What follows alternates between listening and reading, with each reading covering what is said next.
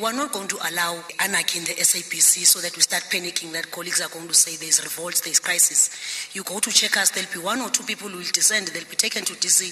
It's an internal matter of employer and employee. It's not the first time, it's not going to be the last time. And where we don't see eye to eye, or you feel that you don't want to agree with the organization, because all organizations have got policies. You are free to do what others have done. You can either leave if you don't find each other. Board member Nomvuyo Mhlakaza talking about the going-ons at the SABC. The corporation has been making headlines following the resignation of its acting CEO and the suspension of some staff members. Board chairperson Bulayeni Maguve reiterated Mhlakaza's sentiments. What worries me, though, is that when we discipline people who do not adhere to our policies, it is interpreted as censorship.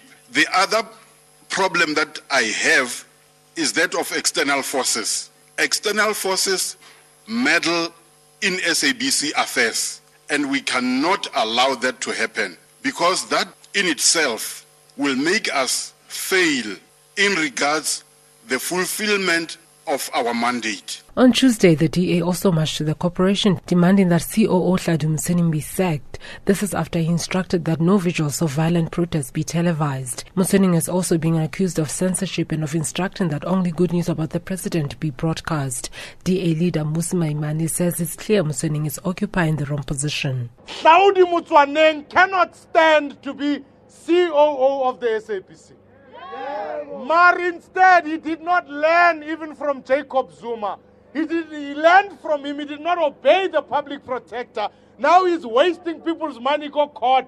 We are saying, Hlaudi, listen to the public protector. You must go. The board did not take kindly to Maimane leading a march to the SABC. Maguve says this is politicizing the issue and politicians would do well to sort out issues in Parliament. But the chairperson of the Parliament's Portfolio Committee for Communication, Humphrey Maxekwana, says he's deeply concerned about the recent developments at the SABC, especially with regards to the resignation of Matthews. For him to resign so hastily, it's concerning the committee. But we really, as a committee, not engaged the reasons as to why. He did that because we're not in Parliament.